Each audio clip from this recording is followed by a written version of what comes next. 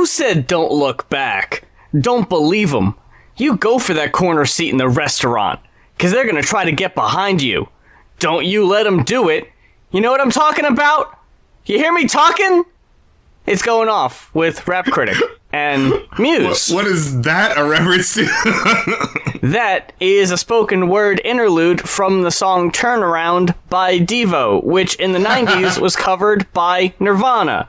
You know, it's always weird, and I don't know if this is a topic or not, but I was recently listening to a collection of Devo B-sides and rarities and thinking to myself, wow, these are all pretty damn good and, like, a better example of how unique and, like, ahead of their time they were.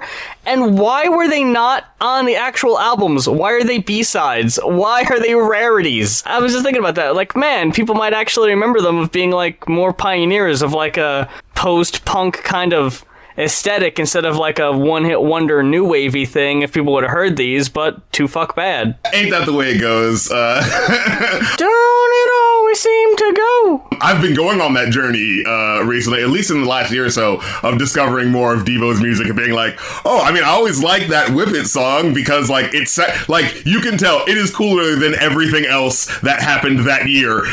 Purely because it's such a nerdy, fun thing that is so fun and didn't give a shit. You know what I mean? It's like, yeah, like, this went there and had fun with it, and that's why this deserves... Like, if I was giving out awards that year, I'd be like, no, this deserves to win Song of the Year. Because you know they take a chance on this shit, you know? I have a feeling we're going to talk about this album second, but just as a little side note of something that's worth mentioning here... when Devo made Whip It, it was like 80. They were signed to Warner because David Bowie and Brian Eno had heard them in the clubs and were like, wow, these folks are really doing some weird out there shit. We got to get them signed. They're really ahead of their time. They're doing shit no one else is. So Warner was like, well, shit, we can't fucking say no to David Bowie and Brian Eno. All right, yeah, we'll fucking sign these weirdos and we'll let them do whatever the fuck they want because they have fucking Bowie's blessing. So they were just kind of leaving them alone. But then when Whip It happened, that's when, and I recently heard this in an interview with Mark Mothersbaugh, he was saying that, like, all of a sudden, you'd have these people from Warner Brothers, like, opening the door to the studio being like, hey guys, you need anything? Like, any drinks? Or they want that fucking follow-up single so fucking bad. We want another Whip It from you boys, or whatever.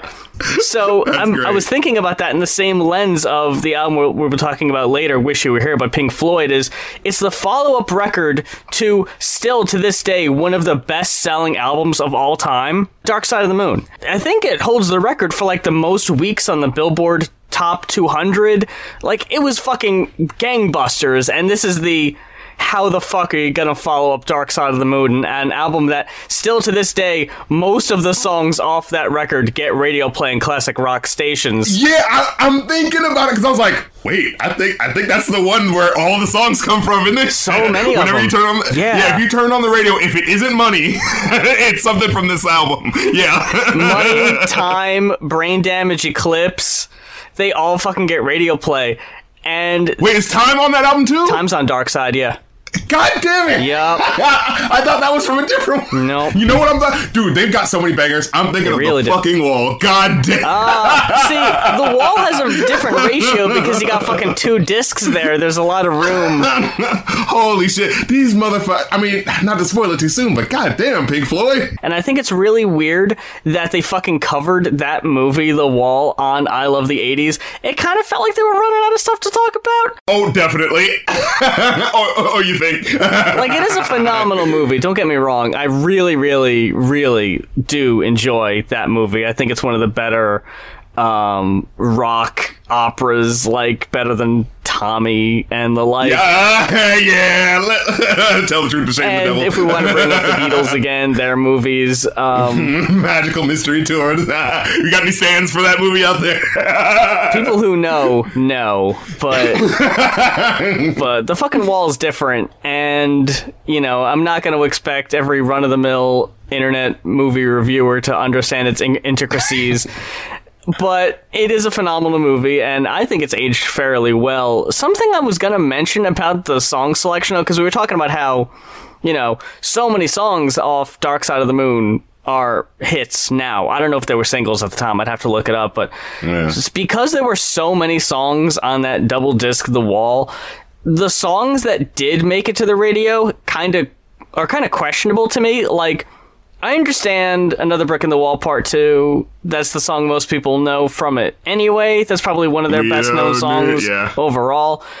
One song that I'm not a huge fan of it, and it just sounds so generic that it annoys me. Young Lust. You know that one? Ooh, I need a dirty woman. This could be any fucking buddy. And I'm not gonna lie, I didn't know that was a Pink Floyd song when I first heard it. Yeah, there's nothing special about it. It just sounds like a generic rock song, so classic rock stations are like, yeah, fucking throw this on after, I don't fucking know, Boston. After playing Dream On for the 50,000th time. Like, goddamn. Even as someone who likes Aerosmith, like, they've got other fucking songs. Right? You'd think they'd have, like, 6, and that's it. For God's sakes, play Love in an Elevator. Like, I don't even hear that one as much. Like, fuck. How about, a song Ragdoll, for God's sakes. A song I used to like when I was younger. The, Fallen in Love is So Hard on the Knees. You ever hear about that song? I know I've heard that one because I remember seeing the title, but I can't remember how it goes. It was on the album 9 Lives, which most people know for, Pink and you turn out the light. That was the one everyone fucking remembered. What? My favorite crayon. You never heard Pink? No. The only one I hear all day is flamingo. No, the one I hear all day is Dream On and fucking Sweet Emotion. Yeah. Fucking Sweet Emotion. I think I've said this on the show before, but there is a radio station that plays that song from them more than any other Aerosmith song, and it's like, god damn, dude, that song needs to be retired so bad. It's like, because that chorus lasts so long. I can't keep hearing that.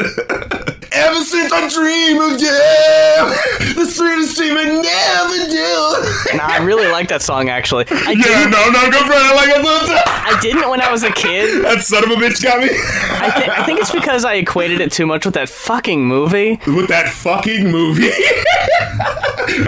Wait, we gotta train astronauts. We gotta train drillers to be astronauts instead of train astronauts to just be drillers. I don't trust your boyfriend, but I trust him enough that I'm gonna go on a sacrifice. I'm gonna go on a suicide mission to blow up that asteroid. Steven Tyler's daughter. I feel like there could definitely be some dramatic tension to be wringed out of this. Wouldn't want to miss out on that. That, fucking Pearl Harbor, all of them, man. All those fucking movies. And it's like, it's so funny when you look back on it, it's like, those were supposed to be like the representation of where American cinema is at. You know, I know! So the fucking, like, this is gonna be the next Titanic. No, the fuck it isn't. Right? Because it's so funny, and you look at like if you go to like a theme park or something like that, well, I mean, I haven't been to a theme park in a fucking while, clearly, but I mean, even before then, like, you know, in the 2000s, I remember going to theme parks, you know, like Universal, and, you know, they have the rides for like Speed or fucking Top Gun. Yeah, right. Oh, I know the worst one was Twister. Did you ever? Where it's just like all the other ones are like, ooh, remember the movie? Well, here's the ride that's really fun, and it kind of reminds you of that. Here's a picture that's from that, but mainly here's the ride. With the Twister one, it's literally like, hey guys, you want to know what it's kind of like to be in the middle of a Twister, but not really? Here's like some wind blowing on you. And it was a little bit of water, and ooh, and there's the cow floating by. The ones that have the fucking effects, those always kill me. I thought you were going to mention the stunt shows. Stunt shows are fun. When I was a kid, I really used to like them. I remember there was a Batman and Robin stunt show that was based off the movie, so there was someone playing Two-Face and someone playing the Riddler. That fun. You know, a little bit of live theater. I never saw Lethal Weapon, but I remember there was a Lethal Weapon stunt show too, and they're the same fuck thing. Yeah, was there a joke about him fucking about to commit suicide on the fucking... Yeah, I don't think so. I think they cut that out for time. We gotta run away from this flaming fireball, but I'm gonna kill myself, Briggs. They always have to have a speedboat jumping over an explosion. Of course. That's the big cliffhanger. You know, oh, is he okay? Then he pops out of the water. Yeah! I mean, I like fucking medieval times as much as the next person. Live theater is definitely appreciated. Yeah, and it's very clearly derivative because, you know, if they bring you something original, you won't watch it. So let's graft this property onto the stunt show and you'll watch it. Oh, fuck, we need to get to these albums. We do need to talk your boy. We need... Oh, We need to talk about Sparkmaster Tape, dude. Sparkmaster Tape. The Swoop Serengeti, requested by Evan Cones. Thank you very much, Evan. Thank you so much. Before we get started, I think this will sum it up relatively well. I just got one question for you. Did you like it? Oh my fucking God, no. I have to say this off the top because I gotta answer this guy's question because he was asking, the producer tag just fucking took a big bag of it and just dumped it all over the goddamn track. Let the chips fall where they may. You like it? The song hadn't even fucking started yet. The first song wasn't even fucking started yet, and it's you like it? I'm like, oh, what's that? You know what I mean? Yeah, I wasn't a big fan of this. At all. And I'm giving it away now because, honestly, who cares besides probably Evan? Hi, Evan. I ended up giving this a 3. Too generous. It was so painfully average, but there were some songs on here that I did really like, and I'll get those out of the way first.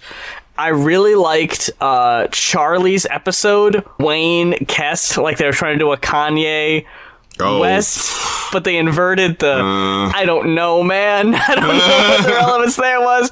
I also liked All I Know, and I also liked Murder Monsoon and Pinata. I actually gave some pretty favorable ratings to a good bit of these songs. I couldn't tell you anything about them after the fact, though, unfortunately. I did quote some of the ones that I liked, though, so we'll get to those when we get to them. You want to start with Charity, the intro track, where we just get to hear the samples we're going to be hearing all throughout the album, just off the top. You like it? What kind of soup you making? They're like fucking, God, what's his name? J.R. Yeah, J.R. Beluga Heights. Yeah. My first question is like, do you listen to this? Do you listen back to your own music and you're like, haha, I enjoy that I keep playing that, yeah. Just elbowing all your friends. Hey, you like that you one? Like it? That was mine. Every time you hear the song, you're gonna hear this. Isn't that fun? It's like, oh, you can't enjoy it without the annoying ass samples over it. That's what the American hip-hop albums sound like.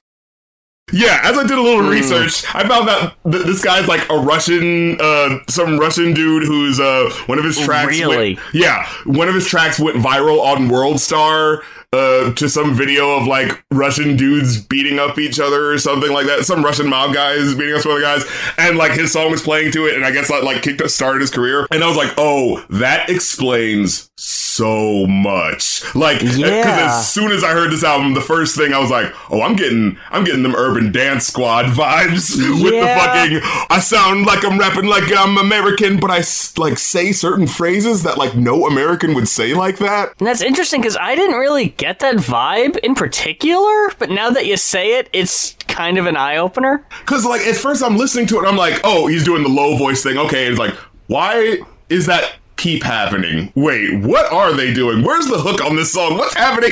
Like, you know, as I just was starting to question more and more things, I'm just like, what is this?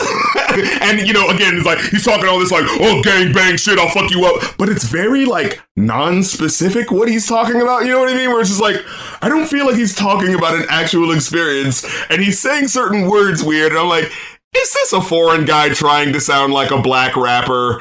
Like, oh no. I did like that Kai Skywalker dude on Murder Monsoon. Yeah, I mean, you know, anyone rapping other than him. I did, yeah, he really outshined Spark on that track. I thought that was unfortunate. It was just like, no. Okay, but going to Half of Nepal, because that was the track that, like, kicks things off, right? Yeah. Low voice rapping and da-da-da-da-da, but there's, like, this constant beat going underneath that sounds really cool. I'm like, oh, okay. And then the rap verse finishes, and, like, you hear this really lush production happen with, like, this harp and stuff, and I'm like, what the oh, okay. I guess we're taking this to like another level. This is gonna be, Hermes gangster rap. This is gonna be fancy, fancy shit. We go through the song. He's just talking about coke cuts. We bag him up, no rush. Got luck in touch. Fuck around with us. Paper platoon. We smoke like and then it cuts, and then you hear Spark Match Snake. You have 60 seconds to win $1 million. And to answer this question, I'm like, huh? No. What happened? Like nothing he said last felt like it was leading into that or anything. That fucking skit yeah took so long. Yeah, it's like a third of the song. I have no idea why it was even there. Yeah, and I thought it was going to be like something funny. I guess there's a bit of a joke here. Like, oh, you have to take this test. What is the answer? Ooh, is it B? Is it C? Is it D? And then the beat kicks back in and he goes, oh, it must be A. And it's like, oh, get it? I did the A sound that the rappers do, yes? I liked that, but if the build up to it wasn't so long, yes! like, you could just do that real quick and be, that's kind of clever. Yeah, and then move on. And then for the fucking punchline just be at the end of that verse, that short verse, he goes, yeah, I guess my answer is A. And you just hear like a buzzer. If you would have just quickened that up, it would have been funny. Like, as I'm listening to it, it's like, no, this is just generic shit. Like, there's one line where he's like, what you know about a dumb motherfucker that ain't slept in a decade in a week? The cousin of death, marking your cousin when he got some sleep in the weekend. And I'm just like I'm trying to hear where the rhymes are and where his flow is going. I'm like, what the fuck is going on? Like, I reference this too often, but you got the Pepe Sylvia strings on the cork board trying to figure out where the point's going. Like, all right, I'm trying to follow you, dude, but you're losing me. Yeah, he said, they try, but they can't helicopter us, which... I like that. Okay, yeah, helicopter. I thought that was okay. And fuck your house, bring a big carrot, and start a damn war. I didn't get the carrot What? bit. That might be local slang now that I know he's not from around these parts. I did like this little string in Pinata, the snitch, click, click, got bitch, mob shit, off the topic, fuck your gossip, shot the hostage, now you're gone, donkey of the week, Charlemagne the God. It doesn't make the most sense, but it sounds nice. You know what I'm saying? It's one of those things, like, as I'm listening to it, it's like, you purely went with this because the flow sounded nice and it didn't mean anything. Like, but the thing is, it's like, I shouldn't be able to just immediately, as I'm listening, be able to tell, I should be caught up in, ooh, where is he going? You know what I mean? When he's got a decent flow, that's really all I need from him. And I can feel you on that, yeah. I'm not a big fan of the pitch shifted voice bit. There's a song, I think it was that first track where it literally has the fucking... Like, we're dating this shit. Oh my God. And it's only 2013 and it still sounds old even by that point. Like, this already sounds like 2009 shit. What are you doing? Exactly. But when he gets a hold of a flow, and on Charlie's episode, I really liked the beat and the samples on that one. Oh, yeah, I really enjoyed that one. Yeah, that was the highlight for me, yeah. I like when they introduced that kind of creepy laughing sound effect that just kind of happens in the background. It made the track feel so manic that it was just like, I don't know what's going on here, but like, it's kind of scary. Gives and I it an like extra that. energy to it, yeah. Rhymin' beastly with an M9, bumping easy on the M9. London sees me. 4 IDs can't find me easy. If you do, I got some candles lit. We be on a Hammer Brothers shit. And my hammer about to hit. Have you doing hammer dances and shit. I thought that was okay. There's little flows every now and then. Yeah, and if you can turn off and just enjoy it, it's fine. But it's just so cluttered and messy. It's just like, it's not worth it. And when I first listened to it, I was listening to it on YouTube, where it's like, it's basically like an old record where like they don't give you the time code, so you just kind of have to skip through and hope you get to the next song, But yeah, then we get to Pinata, and the first thing in my younger days, I used to sport a shag when I get sampling that passing me by so much, and it's just like, what is up with these foreign DJs sampling the most unappealing parts of rap songs? What was he thinking with fucking Mutual Fund, where he samples whole Busta Rhymes verse? And the thing is, like, I almost wanted to give it credit because, like, he kind of put his rap verse, like, off of the time of the original beat. So it's like, he's like rapping on the off time. That's an interesting thing. But if it was like just him experimenting and having fun with that would be fine. But then it's like, it does the deep voice, then it gives it Busta Rhymes his normal voice back, which seems weird. Like, if you're going to take it to this thing where we're sampling, like, actually play with it, but it gives him back that voice so he can have, like, what functions as the first verse. Okay, why are you acting like this is a collab? Like, what? This is just weird. Is it cheap that Mutual Fund actually has it say Mutual Fund featuring Busta Rhymes? I think that's a little cheap. Don't like say it's he got featuring. Busta on the phone doing him a favor. Nah. No, yeah, dude, I saw you on World Star. No, the fuck. That's not what happened. Yeah, if you're sampling that, you treat it like a surprise. You don't treat it like, oh, look who we got in the studio, guys. Let me put his name up there. Like, no, fuck. I got my arms crossed, sarcophagus. Guy mobbing on your bitch. She had the tape on the bottom like a street hockey stick. Trick, tipping on Oculus. Rift, their line's innocuous. Shit, like 6 splits split the eyes like binoculars. I was like, yeah. I heard that. I was like, hey, wait. That was dope. But then he keeps going, unfortunately. I wonder if, and I found this out after we reviewed Limbo, you're probably gonna say, yeah, that makes a lot of sense, because you weren't so hot on the, well, not as hot on the album as I was. I found out later that Amine's, like, writing style, he'll think of something slick, and then save that in his phone as, like, a little, like, here's a few bars or whatever. And then just, like, he'll just be coming up with a song and be like, oh yeah, I guess I could put that one cool thing I wrote in here. You know, it doesn't always fit, but it's like, this would work on this song. And I feel that kind of on this too, of like, because there's moments. You're so and right. It feels like you might have had to write a whole song around that one cool part. Oh my god, that makes so sense. Like, it makes so sense to track 2. I think about, like, yeah, how it flows, and then you hear, like, the, whoa, this beautiful cleansing music, and it's like, wow, man, wouldn't it be cool if, like, this hardcore track flipped into this really nice sounding thing? Yeah. Oh shit, I have to make a whole song around it. And there's a song on here that I really liked. I forget which one, but it was so short of like, man, you can make these songs shorter and not have to fill it with so much garbage, you know? Like, you can just keep the good parts. Going back to the Pinata joint, though, another track I liked, and unfortunately this is like the last one that I gave a favorable rating because a lot of them are just kind of downhill from here. All I know... Oh, are you telling me you didn't like it? With the nobody likes the records you play sample. Nobody likes the record. Man, that was I got a good laugh out of that one. It fits really well, especially because they're using like a Motown sounding beat of like... Yeah, I actually did like what they did with it, yeah. Charlie moved the Molly, probably mixed with some dodgy, soggy weed, got me coffee, got the hottest, call it sake, bust their headshots, see bukkake, fuck them sweatshops, still full Raris, making them Starbucks like the coffee, hit the swap meet and move the property, probably. It was like, it's fucking slick, dude. Like, dude has it at points. Yeah. I don't really even have much written down for the last few tracks except for the Swoop Serengeti, the fucking title track, where the only thing I really liked about it was the beat and the sampling of the Ted DiBiase laughing clip. I mean, that's just a fucking cheat code for me, though, if you use rustling samples in your shit. And I liked how they flipped the Hotline Miami music in Castle and Towers.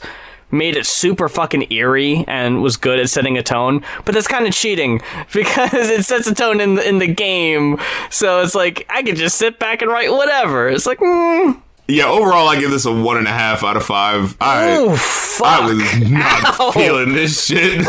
Ooh, fuck me. So let's slide on over to our boy Dr. Goatman, always pulling through for your boys, requesting Pink Floyd's Wish You Were Here. That's right. Oh man, really short track list. We've got what, 5, 6? Yeah, I was like, oh, because we got the prog rock bookends. We got the really long song at the beginning. We got the really long song at the end. It's stocky. It's a stout album. It's very dense. For a follow-up album to, like I said earlier, yeah, one of the greatest selling albums of all time. The expectations, especially from the label, are going to be super fucking high. So it's like, well, we can't disappoint them. And originally, they were going to follow it up with a fucking record of, like, just, like, sounds. Oh, no. Oh, the 70s trying to be a little too experimental. John Lennon, get out of here. Stop talking to people. It's one of those things of the fucking pressure. Like, you crack under the pressure of, like, well, what the fuck are we going to do? We got to do something different. Yeah, you heard Michael Jackson, after, like, Thriller was apparently going to do, like, a bunch of covers or something like that, because they were like... Really? Yeah, they were like, no, man, that album was too big. You can't fucking... There was a part in Shine On You Crazy Diamond that actually ended up using some of those aspects. They had a table full of wine glasses filled with different amounts of water, and they were just playing the glasses. And that was originally just gonna be the song. What? No, you can't. No. Too much. We can't do that, but we can use that on something bigger. Right, yes. I'm glad cooler heads prevailed on that one. The Beatles released Rubber Soul, and that was like a big fuck album. And then the Beach Boys released Pet Sounds. Pet Sounds. And then the Beatles released Sgt. Pepper a few years later. Oh. And Brian Wilson was like, how are we going to top Sgt. Pepper? And the shit he was writing and producing was like, yeah, like fire engines, like, and just like shit that was like, nobody wants to listen to this. But he was trying to go so experimental, so abstract, because he thought that was like the way to go. And it was like, nah, man, that ain't the way. That ain't the way, dude. Fleetwood Mac did that too. They released Rumors, and I was like, okay, what are we going to do next? And when they were working on the album Tusk, there was a story I read that, like, one of the dudes, like, was just, like, in the bathroom and fucking pulled a goddamn Pink Floyd The Wall thing of just, like, shaving off, like, all his hair, like, in his head, because, like, he was just, like, going nuts of, like, what the fuck do we do? Where do we go from here? It makes Wish You Were Here that much of a anomaly of, like, they were able to go back to back and not disappoint.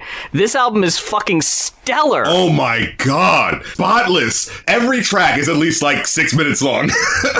and like it's so open and such like this full space, and there's so many times where you're just like languishing just in a sound and like not really going anywhere, but like you're just along for that ride. It's like this ocean of music that you're just floating through. So I had that thing of like, okay, I'm gonna go into this. I don't really know what's happening. I might get a little bored. This is prog rock, so the songs are really long. You know what I mean? Like I had that feeling of like, but at least there's that one song I'm gonna know. And then it's like, I was so engulfed in the mood of the music that by the time it got here, I was like, oh, and there's the hit.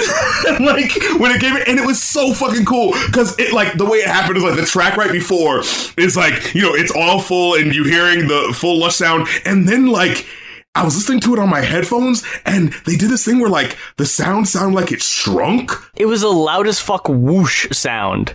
I didn't realize it was a meme. The Chromatica 2 instrumental track, Intro into 911, is kind of a meme because Chromatica 2 has that like that build-up, and people are like using it and everything. The build-up from Have a Cigar to Wish You Were Here. So what happens is, it goes from what you were listening to now it's being played on a radio. Someone just flips through the stations on that radio. Yeah, no, I remember. And they go from that to like a talk radio station for a few seconds, and then it flips to a classical song, and you hear it for like a few seconds, and then it flips again, and that's when you hear the first few notes of Wish You Were Here. It's so cool, like you're just going on a journey. And you're like, well, man, like it sounds whatever, but then you hear the fucking live guitar over it, like, oh man. As it comes in, yeah. Oh my god. It's like a, I don't know if this is an apt comparison, but the, in Oakland, the fucking Gambino song. Oh, from the Childish Gambino song. Hey, I had to bring up Childish Gambino. Here's the new hit from Lloyd. It's called Oakland. And you hear Gambino like singing along with the song on the radio, and you hear the wiper blades going, but then the song like kicks in for real. It was like, oh shit. For sure. Okay, so here's my only issue with this album, and it's not the song's fault specifically. There was a debate within the group of whether or not to split Shine On You Crazy Diamond parts 1 and 5 and part 6 and 9. David Gilmour, the one of the 4 members, said we should keep them together. Rush was actually back in their more proggy days. Every album would have a song on it that was like 15 to 20 minutes, and the label was like, you've got to fucking cut that out. But then they put out 2112, which is like this big fucking epic story, and the label was like, all right, fine, you fucking proved us wrong, and it's the whole side of the record. It's just one song is the whole side of the record. Nice. And it was like, we can't do that again, though. That was it. But not twice. We did it once. We got away with it. They loved it. We got to move on. You made history. Never do it again. So with this, I think if Shine On You Crazy Diamond was a complete thing, I think I would have liked it more because parts 1 and 5, I think, are fucking phenomenal. Once you've heard 3 songs in between... Shine On You Crazy Diamond part 6 starting out, it's just kind of like, all right, like, it's fine. Not until it gets funky in part 8 was I like, oh, okay, now it's getting kind of cool.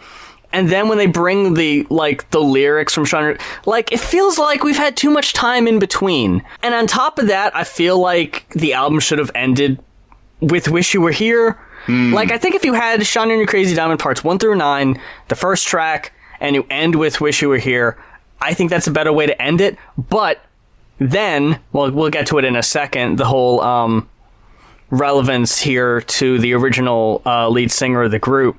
The song ends with this really powerful and touching rendition on a Moog synthesizer of that's what that is from their first album, and that's like a little tribute to. And I was like, oh man, that's really nice though. I guess you can't. And it you do so have to end good. with that. Yeah, it sounds damn like, it. and it's just going as it ends, and you just hear it like go off into the into forever. Oh, that sounded so fucking. I thought it was some sort of like fucking electric French horn or some shit. Right? Oh, it's so fucking pretty. It's so good. My god, it's so nice. It's just like, oh, I'm in the future and things don't seem that bad. Oh, I seem pretty at ease. And it threw me off specifically because like I remember people saying that like, oh yeah, it's short for Sid, the guy, and I was like, SOYCD. That's a stretch. Yeah, I'm like, what are you guys talking about? That's why I kind of like fucking Dark Side of the Moon, Wizard of Oz shit. Yeah. Well, see, if you erase 2 letters, like, no, that's not how acronyms work. You're trying too hard. Get out of here. Like I said, I disagree because I really do think, like, with Pink Floyd, there is that thing of, like, where, putting a pin on, like, an idea that we had earlier. There's a theme that's coming back through this song by the fact that we're doing this. You know what I mean? Like, you can so much quicker get what they're going for as you're listening to it, like, and I just gotta say, like, as much as I love all of these songs, the song that just blew my top back was fucking Welcome to the Machine. Yes. Oh yes. My goddamn Lord. So for an album that has way more music than words, when the words do happen, they just hit you so strong, and it's just like, oh my god. Pink Floyd has a very extensive discography spanning decades, and I'll admit I haven't heard all of it. Welcome to the Machine might be in my top 3, if not my favorite Pink Floyd song. It is so fucking good. Like, I could see, like, yeah, going through their entire discography and still being like, nah, but this one, though. It's so ominous and foreboding, and just oh my god. The sound effects put you in a very specific place and a very specific mood where you're like, what's happening? You know what I mean? Like, you're just like, because it sounds like you're being prepared for something. Like, I'm like, am I in one of those fucking, things that scans your body for like fucking superpowers or cancer or whatever the fucking, you hear this thing that like really circular and you sit in it and they, slowly put you in it and you hear the as the thing goes over you, know, the big creepy lights. The way it does open with like a door closing or door opening, I forget which, and then just like that hum was like, what the fuck is going on? Right. Like it's like a spaceship door opening, and then the way it ends it just like ends with the noise of a party. Something happens before that where it feels like the thing has been cut off and it's like, all right, now you're done. And it floats away. Yeah, like it just cut you back to, and now you're back to regular life. That didn't even happen. And like, it's one of those songs where like, again, with these songs, it's a 70s song, they put effects on it, ooh, isn't that wacky, they put a noisemaker on it, ooh, weird. But with this, like, I was in an atmosphere where at the end I was like, Pink Floyd, what the fuck did you just do? What did you do to me? It felt like you were abducted and then just put back on Earth. Like, okay, am I all right? Do I still got everything? I gotta check my pockets. What happened? And I gotta bring up the fucking lyrics. There's only 2 verses, but they are so poignant with their fucking lyrics, just so sharp. I gotta fucking quote this. So yeah, you hear the lyrics, welcome my son, welcome to the machine, where have you been? It's alright, we know where you've been.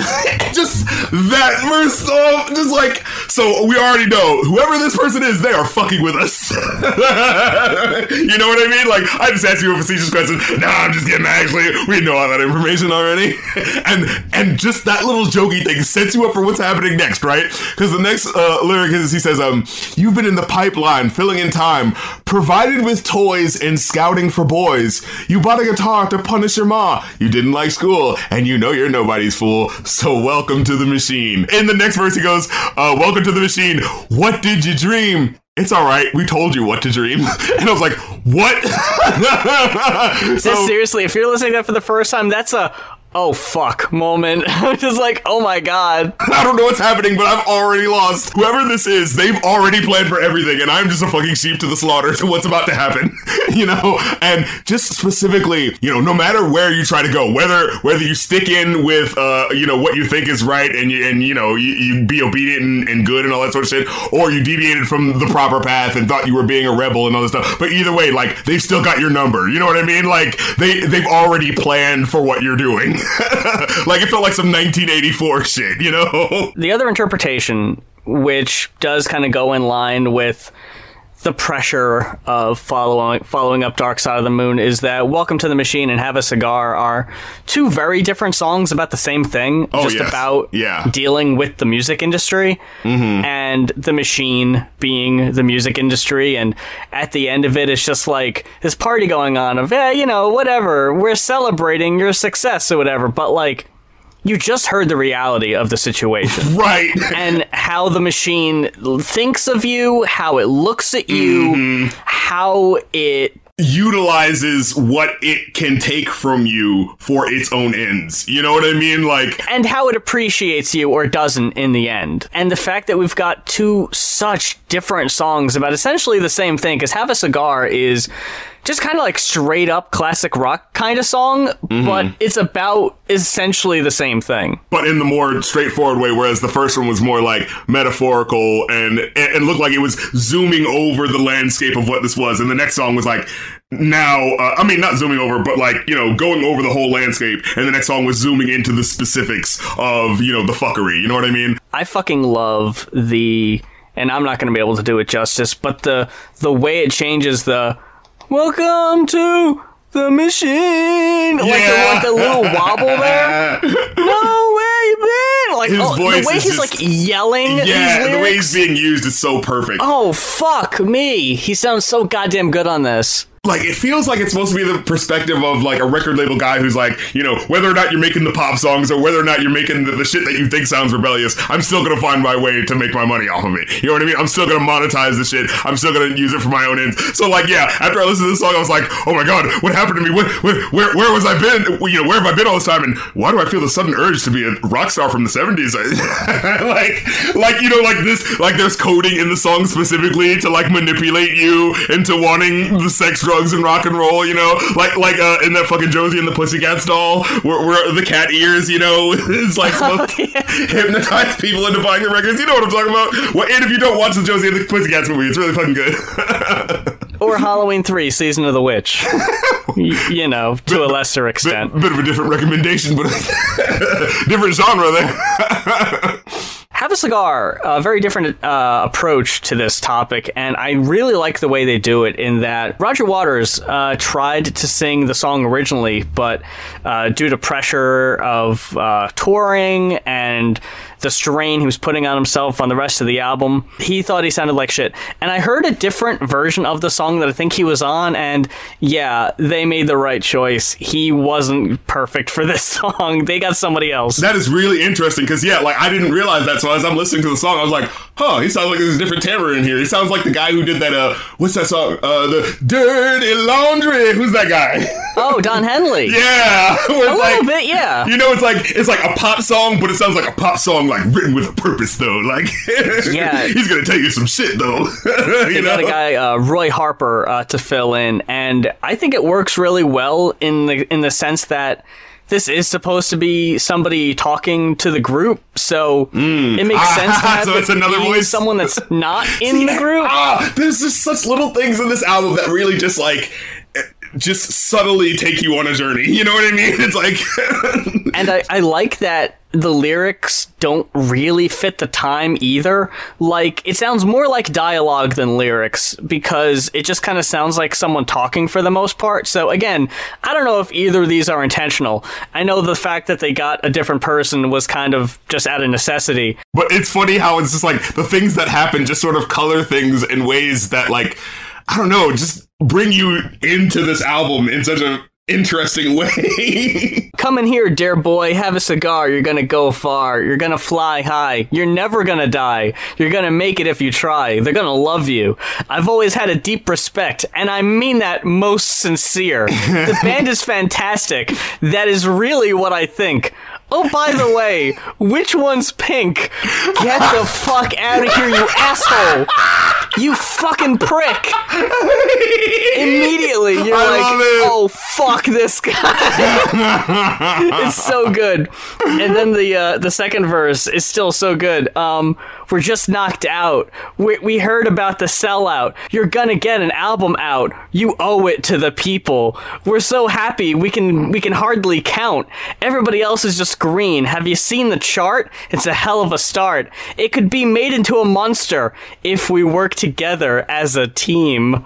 Oh, and it's so, like, just perfectly written where it's like, it's showing you yes, this is how someone who's being, trying to pull you in and be nice, this is the language that they use, but with the wording that so gives away, like, what exactly they're feeling. Yeah. These fucking grooming tactics that this person is using, and just it's giving the average listener a really crystal clear glimpse into what it's like working for a label.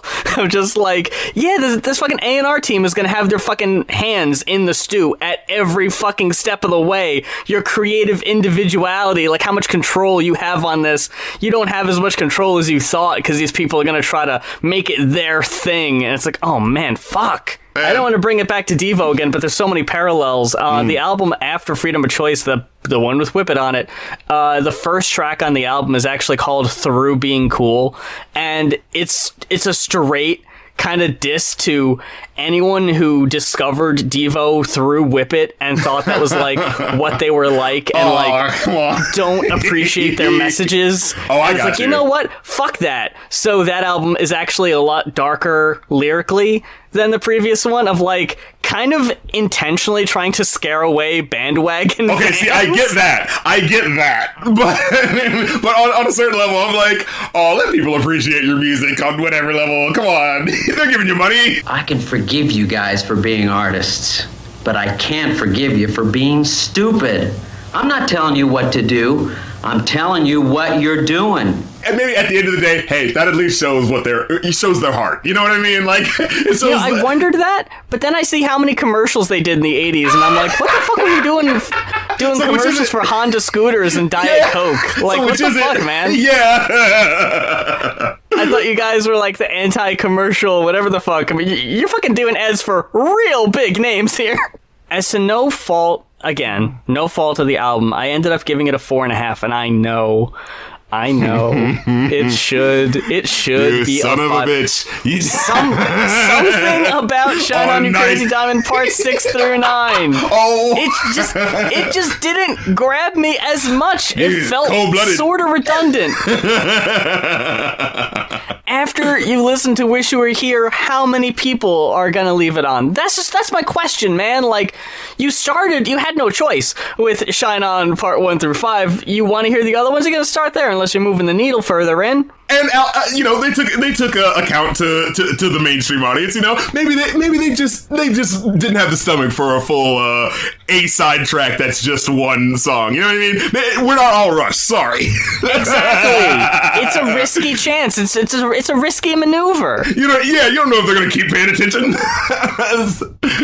So it's like, yeah, here's the bookend. Boom. There you go. And like I said, I do really think it's just like glorious the way it ended with that. Like, I was listening to that track and I remember getting to a certain point where it felt like the song was like, and here's where it's at its end. And I was like, wow, I was writing down my notes like, this is beautiful. This is a glorious track. And oh my God, there's 3 more minutes left. Hell yeah. I was like, oh shit, let me kick back. But it's just the fact that like when you get that feeling of there's more and you're like, yes, instead of, I'm so torn because like I like the way part 5 kind of fades in to Welcome to the Machine. Mm-hmm. There's a saxophone being played at the end of part 5 and it sounds so fucking good, but the tone of the saxophone is like slowly taken over by like a mechanical humming that is the intro to Welcome to the Machine, and I'm like, that's fucking good though, right? If you both put them together, you wouldn't have got that moment. Exactly. See, So that's what I mean. it's like, they're I can't thinking, blame y'all too much. yeah, they're really connecting these tracks. Who was doing that? And not just connecting it like, oh, that song is part 2 to this, but in a way that's just like, no, you have to listen to these 2 tracks together because there's a thing that elides them together. You know what I mean? There's a thing that makes them a full experience. Like, really justifies the idea of like, this is an album song, Like, I would actually give it that glittery 5. I was actually thinking about giving it a fucking 6, honestly. The break the scale rating. Like, I think I just might. 'Cause I'm like, what song in here is there that I wouldn't want to hear? There's only 5, And they're all awesome. Literally the only thing like I can think of is I want to hear that song more than the other song. That's the only way I can think of it, That about wraps it up for this week's Going Off. Big thanks to everyone who listened to this week, and of course the 2 folks who requested the albums we ended up reviewing on this week's show. If there is an album that you would like to hear us talk about, head on over to our Ko-fi. That is ko-fi.com/goinoff, GOINOFF. One-time $60 pledge for right now for an album review. $70 if it is an album that you recorded yourself, like we did very recently. And we got a couple coming up too. So those prices are elevated because we're trying to get our queue back in line because it's rather lengthy. But once it gets to a more manageable length, we'll bump the prices back down and we'll give you an update on when that is. It might just be a little while because, like I said, we got our work cut out for us. We also got our link trees in the description, so you can follow us on Twitter, subscribe to our YouTubes, follow us on Patreon, Twitch, everything else we've got going on. It goes on and on and on and on. It goes on and on and on and on. Man, we've got fucking episode 250 coming up. Woo!